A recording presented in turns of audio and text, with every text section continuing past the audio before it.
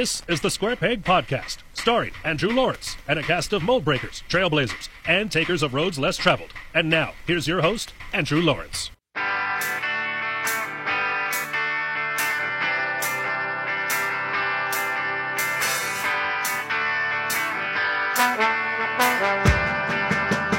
Not all of us look the way the world expects us to look, think as the world expects us to think, or arrive at our destination the way the world expects us to.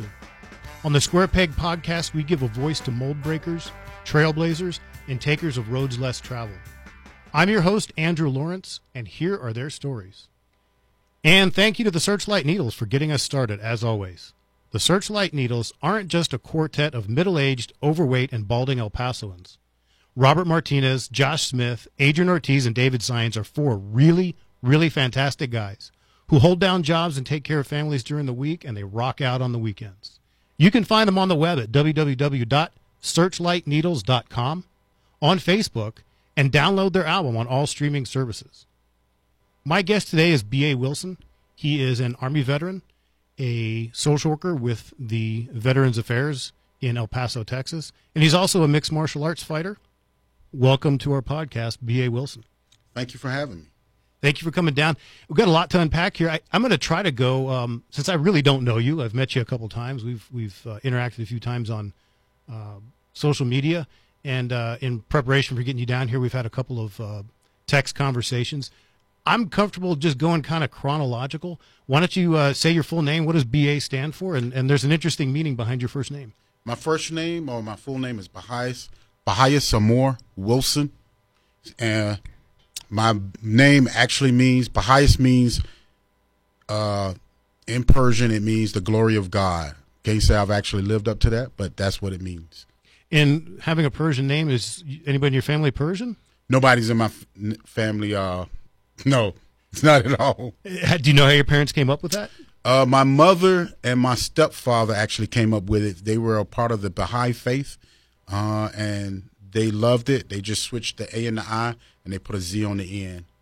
Well, there's a connection. I hadn't really thought of that, but I am familiar a little bit with the Baha'i faith, and I know that it's from that area of the world, as yes, sir. Most religions are. But did Baha'i begin in Persia? You know, I cannot really tell you. I just know, because everybody always asks me what it means. I just went and looked up what it actually means, but I can't tell you the history. Okay. Well, you were born in Gainesville, Florida. Yes. In early 1970s. Yes. You're a couple years older than I am, I believe. You moved at a fairly young age. Do you claim Florida? Are you a Florida guy? Are you a North Carolina guy? I mean, what's your? I hold loyalties to both, to be honest with you. There's some days I love Gainesville, Florida, and then there's other days I love Fayetteville, North Carolina. So I'm proud of both. And for the person that you see here, they've laid foundation for each one I've gathered good things from. Yeah. Do you have a long family history in Florida? I do. I have a long family history in Florida as well as in Fayetteville. In Florida, I know some of my connections or family history go back as far as like the Rosewood incident. I don't know if you're familiar with that, but I'm not.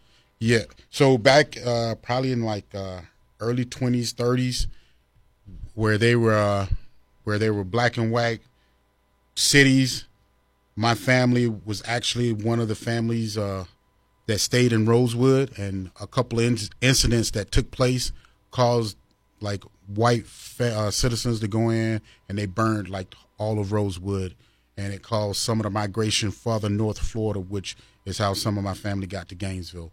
So we go back, we got roots tied all along Florida. And when you were pretty young, you said you told me before that you went to go live with your father when you were about 3?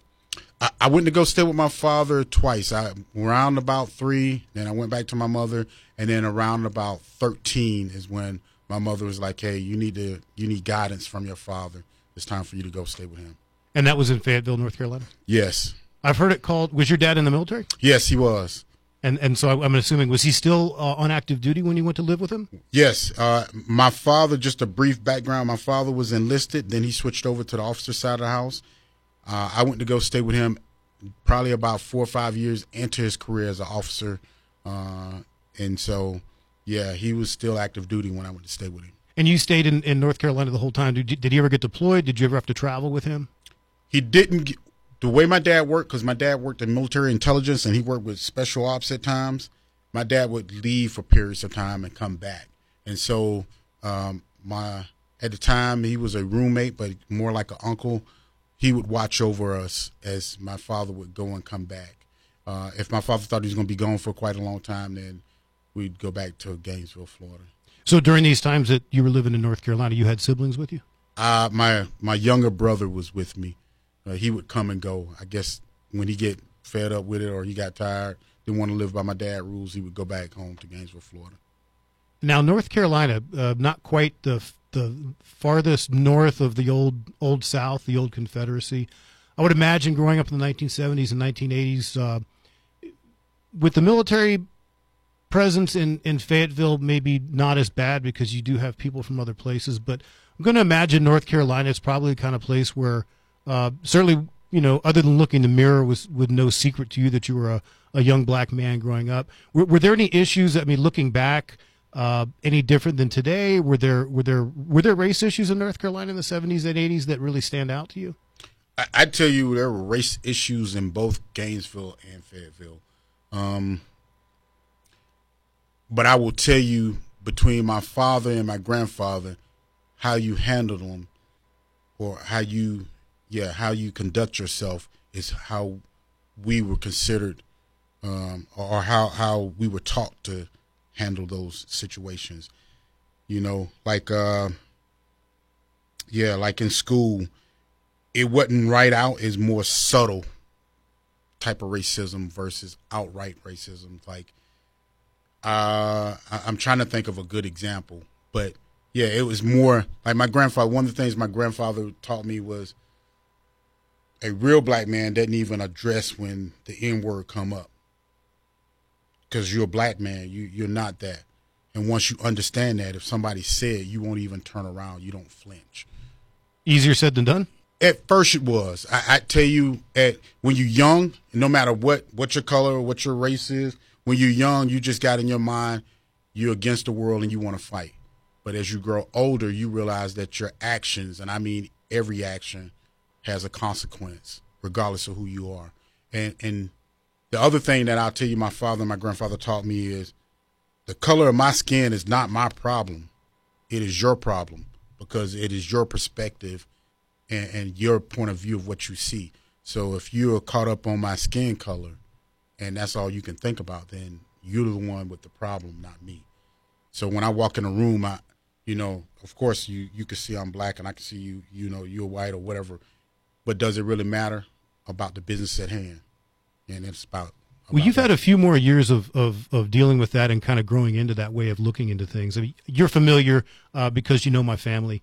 You know what my children look like. And, we just had this past year in school, we had my older daughter for the first time was with her very good friend who's a young black boy. And somebody said the N-word, and we dealt with it. Yeah. And I can't say that I was as alarmed as I thought I'd be. I think it's going to be different the first time somebody calls somebody that word. I mean, This was a matter of the kid saying the word, I believe. Yeah. Now, my younger one, of course, looks a little bit more like you. Mm-hmm. And I really don't know how that's going to go down the first time I hear that word with my child around. Like I said, I grew up where I grew up. I grew up right outside of Washington, D.C. I had plenty of black friends, a lot different here in Las Cruces, New Mexico. But, as part of being part of the delegation now, if you will, I'm playing catch up on a lot of things. I think that's an interesting way you described it. People calling you that's not who you are. You're a black man. Yeah. Again, I personally think that's easier said than done. But also, you've had a couple decades to kind of grow into that. Growing up in Fayetteville, you play sports? Yeah, I played football. I played football. I wrestled. I ran track. And I also did martial arts while I was in Fayetteville. I attained my first black belt about 14, 15. In what discipline? Chinese karate up in the Wolfs. It was right off of Yakin. A lot of people from the 70s to the 90s, they'll know exactly what I'm talking about when they say off of Yakins. But Wolf's Chinese karate. Was it more like a Kempo or a? It was more like it was a mixture between Kempo and Aikido. Okay, so striking and some throwing and on arm locks, twists, finger locks, and stuff like that. When did you get into wrestling? I got into wrestling probably about 4. So I was into wrestling before I could. Yeah, about 4. Who got you into wrestling? Was your dad a wrestler? My cousin actually got me into wrestling. He was wrestling in the state of Florida, and he was average, so, but he loved it so much that he passed that love on to me, and I just took it from that point on. And you wrestled through high school? I wrestled all the way up to my first year of college. And we're talking about basic old school, just folk style wrestling. Folk style collegiate wrestling. Okay, you have any experience with the Greco-Roman or freestyle? Yes, I would do that in the summer. Probably around junior high, I got my butt whooped, but around high school, I started placing. Took a couple tournaments in high school and in college as well. And see, I have very little experience with the freestyle or the Greco-Roman. I wrestled 8th, 9th grade, and then kind of had a shoulder injury. The good thing was for me, my 2 best friends, and really a lot of my friends were on the team and got along the coach. The years I spent watching folk style wrestling, I probably picked up more than the years that I actually spent doing it. But again, I never quite understood Greco-Roman. I never had much exposure to freestyle. I love folk style wrestling. And one thing I'm learning from one of my best friends who still coaches back east, they really encourage the guys to do a lot of freestyle and Greco-Roman in the summer because you grow as a folk style wrestler. Yeah. The difference between folk style, Greco, and freestyle. So folk style is more about you take the guy down, you're responsible for his safety, a lot less throws. Freestyle is another step up. Freestyle starts to focus more on the takedowns like throws, single legs, double legs, and less bend on the ground. So folk style is about you take the opponent down and then you try to score points exposing their backs and stuff like that, tilts. Freestyle is, hey, you want to get the guy down. If you get down there, we're not going to encourage it, but if you're down there, we'll give you some points. Where Greco is about, hey, you want to throw your opponent, you want to take them down any way possible. Boom, that's where you get your points. They don't even spend time on the ground. They bring you back up as soon as you hit. So that's the basic differences. Now, you went to school, 2 different schools? I went to college. I went to Winston-Salem State for my bachelor's, and then for my master's, I went to New Mexico State University. Okay, I thought you had mentioned something about Wake Forest. I went to Wake Forest for ROTC. So we had a ROTC program, but it wasn't big enough at Wake Forest. So we ended up going to Wake Forest, which made us students at Wake Forest. But my main contributor was Winston-Salem State. And Winston-Salem State, obviously, going to be in Winston-Salem, North Carolina. How far from Fayetteville is that? That's about a good 2 hours and 30 minutes. Now, Winston-Salem State, I believe a famous alumnus would be Stephen A. Smith. Yes, he went there, but the biggest would be Big House, Coach Gaines, Big House. Okay. He was at the time, he was one of the most winningest basketball coaches on either side. Now I don't know, but at the time when I was going there, yeah, Big House Game was the man. Now, are they in the SWAC South Conference? They in? No, now they're CIAA. Okay, CIAA. Is that are they what used to be called a 1AA school, or now football championship subdivision in football? Yeah, well, I think they started off in 1A and then they moved to 2 and 3A. Okay. So now, of course, that's also, if I'm not mistaken, an HBCU, historically a black college or university. Mm-hmm. How much did that play into your applying there or deciding to go there? Actually, you know what? To be honest with you, I was a little naive guy, and I didn't even give it any thought. I was trying to – in fact, I didn't even want to go to college. My dad wanted me to go to college. In fact, I went straight to join the military right after high school, and my dad kind of nixed that. So he brought me back. I got accepted to Winston-Salem State. But, yeah, I didn't even think about that until after I got into it. And then I started getting into, it's a historical black school, you know. Has that had any kind of, your experience there, had any kind of lasting effect on your how you see the world or how you see your place in the world? Or It definitely contributed. I got to – so I'm interesting, now that you bring it up. So I've met 2 interesting people that were there. Larry Little, who was a part of the Black Panthers, he was a lawyer.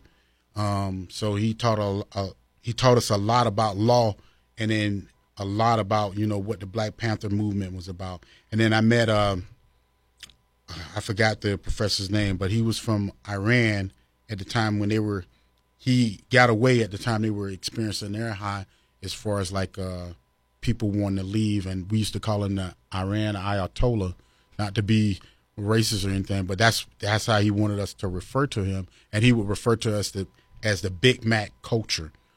So which was kind of funny at the time.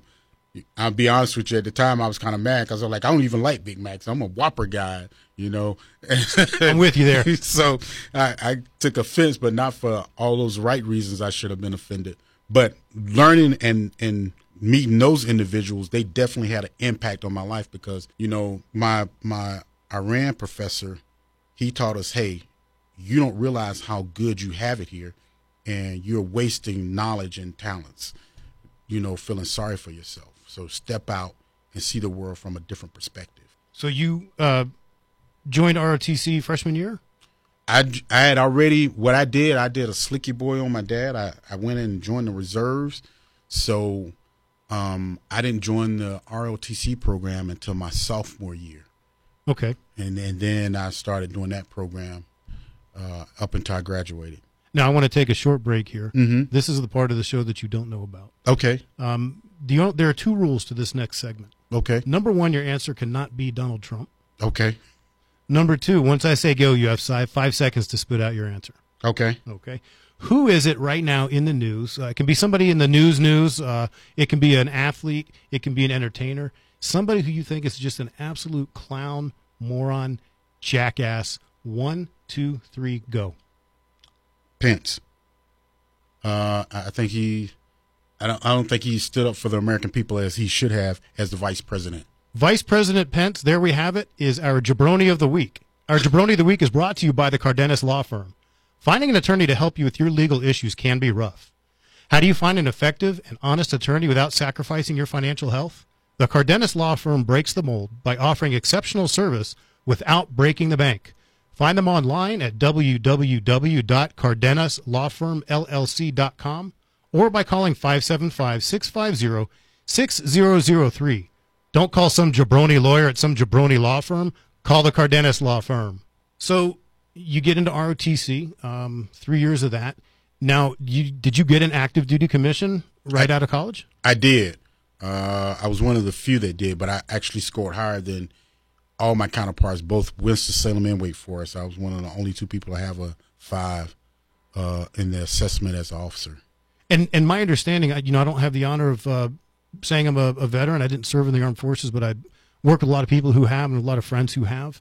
My understanding is that it actually is pretty rare to get an active duty commission right out of school, right out of ROTC. Most of those are reserved for people who graduate from one of the 3 service academies, yes, federal service academies. What percentage of people who get active duty commissions every year actually come from ROTC programs? When I was coming through, probably about 15 to 20%. So it was very low. That's actually larger than I would have expected. So you get your commission. What year is this? 1996. So in 1996, you're commissioned as a second lieutenant in the United States Army. What's your MOS? At the time, it was Air Defense, branch detail to military intelligence. And was that your choice? Was that your first choice? How did that work? My first choice was aviation. I wanted to be a pilot. So many times you go into the bar and you tell women, hey, I'm a helicopter pilot. So I was trying to live up to that. But my second choice was military intelligence. So I got it, but I had to serve in Air Defense first before I could move on to military intelligence. Now, did you really want to be a pilot, or is that just a pull? Yeah, I definitely wanted that. I've been dreaming to be a Apache pilot probably since they came out with Apaches, and watching my dad on Fort Bragg, and he was a military intelligence guy. I wanted to be an Apache pilot. What was it about intelligence that attracted you? Just the mindset of the part that I seen with my dad was where you had to actually what you call profiling now. So you become the enemy and you present all the things that the enemy would do to the commander, whoever the commander is, whether it's at company, battalion, or brigade, or even at division. you tell them, hey, sir, this is what I perceive that the enemy is going to do. So I like that part. It was I guess the psychology part of being the enemy. Do you have any special language skills or programming? Or what do you? I guess my first question is languages. No special language. I did pick up a little bit of Spanish. I picked up. Well, I take that back. I did know sign language, but I hadn't had anybody to practice with. American Sign Language. Yes. Tell me about that. My stepdad was deaf, so as a child, I had to pick up. Like a lot of times, I tell people I kind of talk with my hands. I had to pick up sign language just to be able to communicate with him. And then we have a sister out of that, so she's really my stepsister. But once you're with somebody and spend time with them, they become their family. She speaks sign language, so I know a little bit, but I know enough to get me in trouble.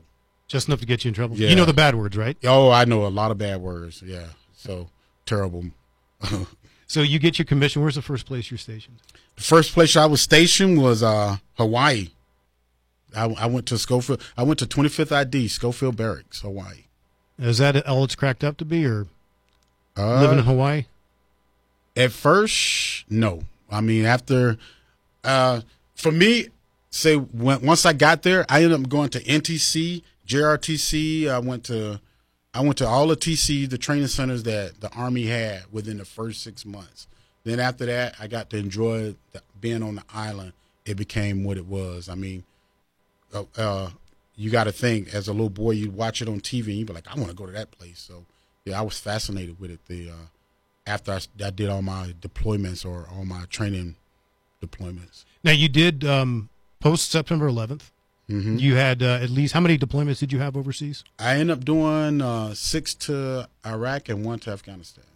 And how long were your deployments to Iraq? My longest was 18 months. My shortest was 9 months. Okay. And the setup there, are you just in a big tent somewhere, or how's that? At first, it started off in a big tent, and then they started getting, we call them chews, but they started getting trailers, and what they do was cut a trailer in half, and then if you were an officer at a certain rank, then you get one to yourself. And same thing with NCOs, you get one to yourself. Or if not, say like if you were a captain below, you would share one with somebody else. Now, I've heard it said that there's not black and white or yellow or brown in the military. Everybody's green. How true is that? It's true to some degree, but how can I put this? You know what? I'm just put it out there. A lot of times I find myself being the only black officer in a room, and I find myself having to carry that burden of being black. So if I said something a particular way, or if I didn't stand up to standard, then it was like other black officers was judged by how poorly I performed. So where my counterparts had to be good, I had to be great. Because you were the black officer. Yeah. Any issues with your enlisted soldiers? I wouldn't imagine that it would be anything that they would say. The military is about following orders and being orderly and knowing your place and knowing your rank, and especially when you're an enlisted soldier dealing with an officer. Did you ever read between lines? Were there any soldiers who had an issue taking orders from or having a black officer in their chain of command? I had a few, but again, I go back to what my grandfather taught me and what my dad taught me. The color of my skin is your problem. That's your perception, however you feel. When we put on that uniform, I don't have time to address your grievances or your petty issues. My responsibility as a leader, as a officer, is to bring people home, and I'm gonna do that any way and any means. If I tell you to do something, there's no, hey sir, I think this, or hey sir, don't. Like I told my NCOs, my senior NCOs, if you got an issue or a problem with something I say or do, pull me to the side, let me know, and then I'll readjust fire. And that's something that I've learned from a very, very close friend who's actually retiring from the military this year after, I think, 27 years. Your senior NCOs are kind of responsible for getting their second and first lieutenants in line. And if you're smart, when you're first commissioned, you will look to your senior NCOs for guidance on things. And I'm going to tell you, here's my input, or here's my philosophy on that. Staff sergeants and sergeant first class train lieutenants all the way up to captains. E8s or master sergeants and first sergeants train captains, which are company commanders, all the way up to colonels. And then from colonels, sergeant majors, they train colonels and generals up. You know, if you're not listening or paying attention to what that NCO is telling you, you're wrong. If that NCO is not teaching you, then he or she is wrong. And like I always tell my NCOs, if you have a bad officer, there's somewhere out there were 3 bad NCOs that let this officer get to that point. That's my philosophy. So you're getting deployed a whole bunch. Are you married with children at this time? I was married. They didn't last too long. My third marriage, which is the wife that I have now, unfortunately, I met her after, who she loves everything about the military. But my first 2 wives, the deployments became a bit too much. And any children from those marriages? Yes. I got three girls from my first marriage, and I got 1 son. Actually, I got 2 boys. One he's not my biological, and then I had my biological. But because Javier was in my life, or I was in his life at about 5 to 6 months, I consider him my son. Right. So you're over there in the sand with all the other officers, all the other people serving, and you're hanging out, and you tell them, I'm going to be a social worker when I get out of the military. How does that? Tell me about that. Let's do the transition part here. You know what? A lot of people, and that didn't come about until like the last 2 years of my military career. A lot of guys and girls were like, well, sir, I don't see you as being a social worker, and I don't see you. How can I put this? Like, a lot of people thought social work was about females, and that was a female job. Kind of like they look at teachers and they say, oh, teaching is more of a female profession. But if you look at what officers do on a day-to-day basis, they actually do social working and teaching a lot of times. You know, if the NCOs don't teach their soldiers, then it's up to that officer to teach their soldiers how to budget. In some cases, how to do personal hygiene. Wouldn't it would seem to me, you go 20 years as an officer in the Army, in intelligence, probably a pretty easy transition into the private sector with that, you know, in something in the intelligence field. You weren't interested in that. No, I want to get as far as possible away from Army or anything military. To be honest with you, I really didn't want to be responsible. I didn't want to be in a supervisory job or management. I just wanted to be worried about self for a little bit. And something that really kind of struck me, something that you don't think of, is the military actually has social workers. Yes. And I didn't know this until my wife, when we met in about 2.5 weeks before September 11th. She was here at NMSU doing her master's of social work. And if I'm not mistaken, I'm pretty sure she had a classmate who was an officer. I forget which branch. She was either the Army or the Air Force. And she said, yeah, she's a social worker. The military has social workers? Yeah. You just don't think of that. Yeah. So anyway, you're this military veteran. You apply for the social work school here. How did you end up? Let's put it this way: how did you end up in the Southwest, El Paso, Las Cruces? I was engaged to another person prior to my wife, so she was from El Paso, and then so let me back up a little bit. So in the military, I moved over to my functional area. Once I became a major, I became information operations officer. It was kind of new in the Army. And in there, one of the people that I dealt with was like civil affairs, which is where you see social workers. That's what really turned me on to that. And then while I was in school, I looked for some of the best social work programs, and New Mexico State popped up as in the top 50. Now, one of your instructors, somebody that I know very well, because I'm married to her. Yeah. There's a term that she came up with that you're not aware of. Mm-hmm. And you know, I've only interacted with you a couple of times, and we were talking here today, and we'll talk in a few minutes about your mixed martial arts career and my involvement in that area.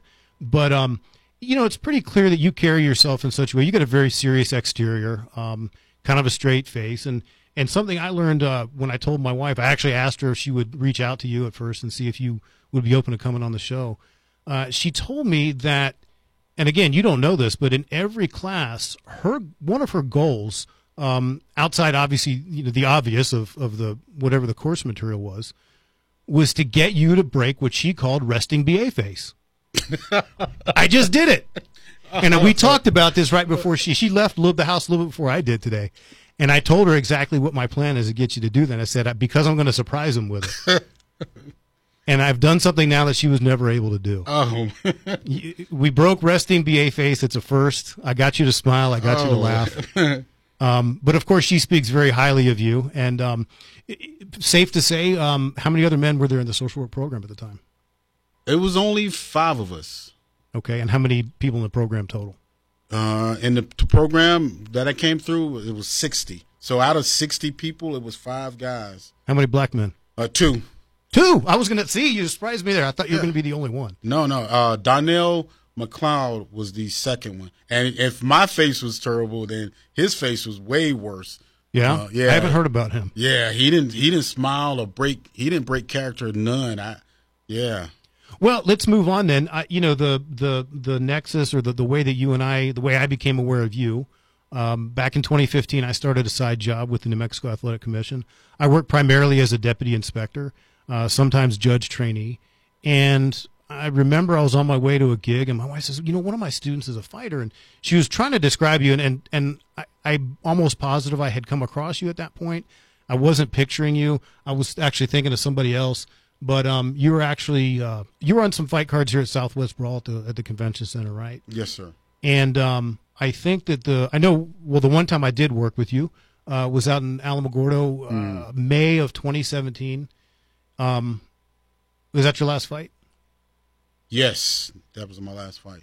Well, I feel comfortable saying this. There's 2 things. I came home and I told my wife 2 very obvious things jumped out at me. And we won't talk about how the fight went and all that. Yeah. 2 very obvious things. You have a very strong wrestling background. And as somebody who has wrestled, has been around wrestling, I've been watching the UFC since 1994. I know what I'm looking at. I do some grappling myself, do some BJJ. Very obvious that you have a very strong background in wrestling. And the other thing I noticed is you were not in shape for that fight. Yeah. I didn't take that fight seriously, not to take away from my opponent, because he did what he was supposed to do. He came and he beat my tail in that fight. So I take my hat off to him. I have a bad habit of spreading myself thin. And so I do need somebody to get on me about that.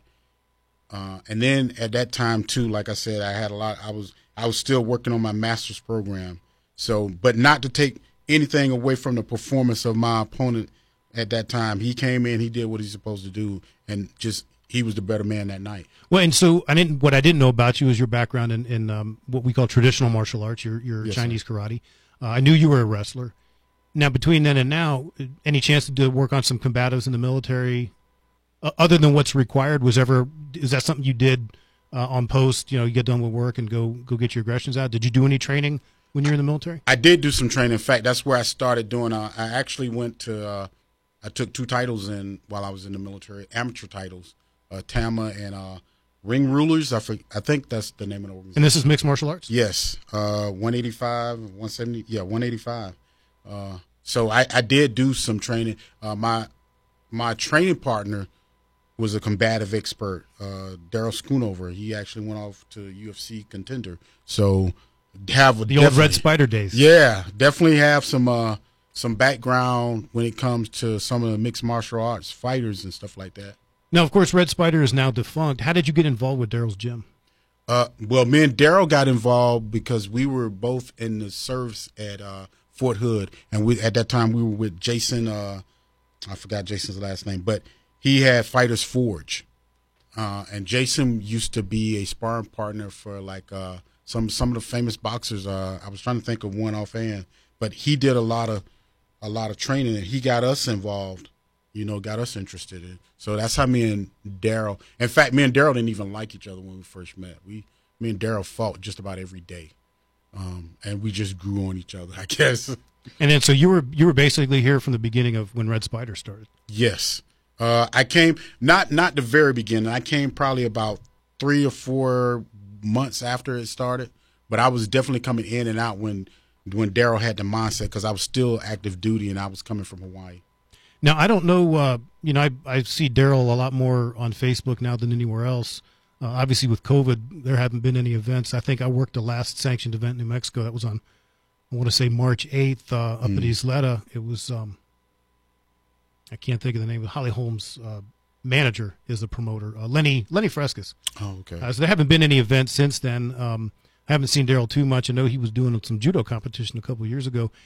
I know some of the other guys from that gym. I know Randy is now training with Briggs down there in El Paso. Are you working out with them at all? Are you doing any training? I haven't trained with Randy in probably about a year or two. Shame on me, bad B. Me and Daryl did 6 months ago. And actually with Johnny, we went up to Rio Doso. That was the last. Johnny Guillen. Yeah, Johnny Guillen. That was the last fight that I was a part of as far as help training and stuff like that. But the rest of my time has been with Wolf's Den over with Mark. And Mark has been real good to me. He was one of my sponsors when I was fighting. So, yeah, and I'm one of the coaches over at his gym. Now, right now, you're working for the Department of Veterans Affairs. Yes. What's your job title? I am a TBI, traumatic brain injury social worker. And do you do therapy or are you case managing? I do case managing, no therapy because our program is not big enough. So I do polytrauma, so any type of trauma really, but mainly traumatic brain injury. I will see the individual. I will make what I do is I case manage them, and then if they need referrals, like they need more mental health, then I refer them over to mental health. So considering we've been, United States has been, I don't want to say at war, but involved in overseas conflict for almost 20 years, really the first almost continuous engagement overseas on the scale that we're at, probably since the Vietnam ended. Is it safe to say that most of the people you're dealing with are people who have suffered or got their brain injuries serving in either Iraq or Afghanistan sometime in the last 20 years? Yeah, very safe. I mean, in fact, I think a lot of people, two things. Number one, I think a lot of times veterans won't come forward, male or female, because they're scared people will judge them if they say they got a traumatic brain injury. And then two, I think a lot of times they don't even know some people don't even know they have a traumatic brain injury. And they only assume that you can get a brain injury either in an explosion or if you get hit in the head, like if you're doing mixed martial arts, football or something like that. But you can actually a lot of people can experience a mild traumatic brain injury just being in the vicinities of an explosion due to the concussion. So like the wave, when it hits and it shoots out and comes back in, the wave can be just as destructive as the impact itself. Do you feel like being a retired Army officer, being a military veteran, that you are able to understand your clients better, that you're able to build a rapport better because of that experience than you would have otherwise? I think it gives me an advantage as far as like understanding the language, and that veterans are willing to drop their guard because I'm a veteran. But I think other social workers that have had more experience still have an advantage just because they have that experience. And yeah, I don't want to take away from that because they recognize certain things. I even refer to some of the social workers that I work with. They can say, hey, you know what? This person really needs this type of intervention versus this. And what I mean by that this person may need CBT versus DBT, and I'll be like, oh, well, how did you come to that, conclusion? And they'll say, well, just look at these symptoms as they line up. Now, how do you introduce that? Do you have your diplomas on the wall or your separation certificate or whatever? You wear your paracord bracelet you're wearing today? Do you say, hey, I'm a veteran, I get it? Or I think veterans recognize veterans just by the language and how they carry themselves. It's kind of like, like mixed martial arts guys. You can tell when another fighter comes in, Look at the ears. Yeah, you'd be like, that dude's a fighter or that girl's a fighter, So, and then they see some of the stuff that I might have on my desk or in my office. When you tell people, you meet somebody, you're at a social gathering where you're meeting new people, and they ask you what you do for a living, the reaction you get when this black man standing here, middle aged, says, "Well, I'm a social worker." Usually they just stand there and look at me for for about 30 seconds and all. Really, you're a social worker? Oh wow. They don't even try to hide it, right? Yeah, no, they don't hide it. And then if I start looking or if I get quiet, a lot of people get uncomfortable. Are you social working me? They don't even say, using reverse psychology. Are you social working me? No, I'm just here as a friend, or I'm just here to have a good time. So. Now you're a new grandfather? No. Well, you have a new grandchild. It's not your first, I'm taking. Yeah, I have a new grandchild, but I am not a new grandfather. I have 6 altogether. So you got your hands full on Christmas, don't you? I do, but I tell you what, being a grandfather is even better than being a father. Because you get to go home at night, right? Yeah, you can give them back when. I tell you what, the wife and I are at the other end of it. We became parents a little bit later in life. I'm 46, she's 42. We got a 10-year-old one that's almost 7. So I keep telling myself that what I lack in energy, I make up for in wisdom. I could tell myself that all day long. I don't know how true it is. You know what? I will tell you, between my grandkids and school, there's like school and work. You get through it and it's like, But when the grandkids, even though it causes a lot of energy, or you have to produce a lot of energy, it is energy that you don't realize you expend until it's over with. And you sit down, and this I know I'm getting old.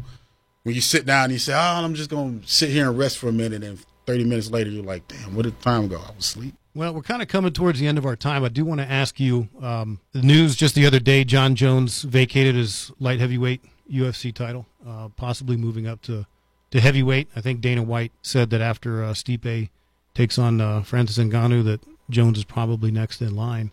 I don't think there's any doubt. There's obviously been a lot of controversy surrounding him. The two names, for those of us who are, more than the casual fan, and somebody like me who's been watching since 1994, pretty easy to say the two names who come up when you're talking about the GOATs, the greatest of all time, pound-for-pound fighters. There are two names that come to mind, GSP, George St. Pierre, and John Bones Jones. You had to make it. First of all, is anybody else in the conversation as far as you're concerned? No, not for me. I think both of those individuals or those fighters are so talented, and they've been. And you've got to look at that. Both fighters have not done like wrestling or boxing all their lives, and they've come into the sport and have adapted to each one of those sports. Well, Jones wrestled a little bit at, I think, NAIA or junior college, I believe. Yes. But he, like you say, a little bit. He started late versus like some of those guys have been wrestling since they like me since they were 4. I think the thing that's probably most impressive about GSP is I heard Joe Rogan talking about at some point he was actually training with the Canadian Olympic team. Again, pretty early on, watching the first couple of UFCs, it became pretty obvious that it was the guys with grappling backgrounds who were doing better, and now that MMA has itself become a form of martial art, you can literally walk into an MMA gym and start training. Of all of the different combat sport disciplines, wrestling is the one where you see the most high-level guys in the big promotions like Bellator and UFC. The thing that I find so impressive about GSP is that he didn't do any wrestling coming up. His background was in, I believe, Kyokushin karate. And that he was able to rise to the level that he was, and not only rise to the level he did as a mixed martial arts fighter, but again, to be able to train with the Canadian Olympic team, almost trying to make the team. Well, here's what I'll tell you that has been impressive, and the thing that most people, like you say, if you're not an average follower, the transition, not just from, like in wrestling, the better you are in transitioning from one move to the other, the better you are. So you go from single to double all in one shot. You realize you can't get it. But not only their transition in just wrestling, but their transition from wrestling to boxing, wrestling to kickboxing, boxing to throws and stuff like that. So their transition to anything or any movement has been very impressive. Like John Jones, you have him from behind and he hits you with an elbow. You're not even expecting that. Most guys don't even use that, GSP, he's shooting and then all of a sudden he turns and starts kicking you. That's the type of transition, the fluidity there is what I'm talking about. And that's what is impressive. And if you go and look at all the fighters from the first UFC to now, you will not see that level of transition throughout. So I'm going to put you on the spot now. Who is it? Is it GSP or Bones? Who's the greatest of all time? I'm going to be honest with you. I'm going to go with GSP. And the reason I go with GSP is simply because Jones has been shown to have flaw in his mindset. When he trains, he's good. But you got the consistency is what I look at. And GSP has been the most consistent throughout. There you have it. B.A. Wilson, thank you so much for coming down and spending your time being one of the very first guests on this podcast. Good luck to you. Thank you. Any parting shots on your part? No, I just say, hey, thank you for having me. God bless, and take care of yourself. Ladies and gentlemen, that's it. Our guest next week on the Square Peg podcast is the director of the New Mexico Transgender Resource Center, Adrian Lawyer. Please join us on Tuesday, September 15th for that episode. Thank you. This has been an episode of the Square Peg Podcast, starring Andrew Lawrence and his cast of Moldbreakers, Trailblazers, and takers of roads less traveled. Until then, we'll see you on the next Road Less Traveled?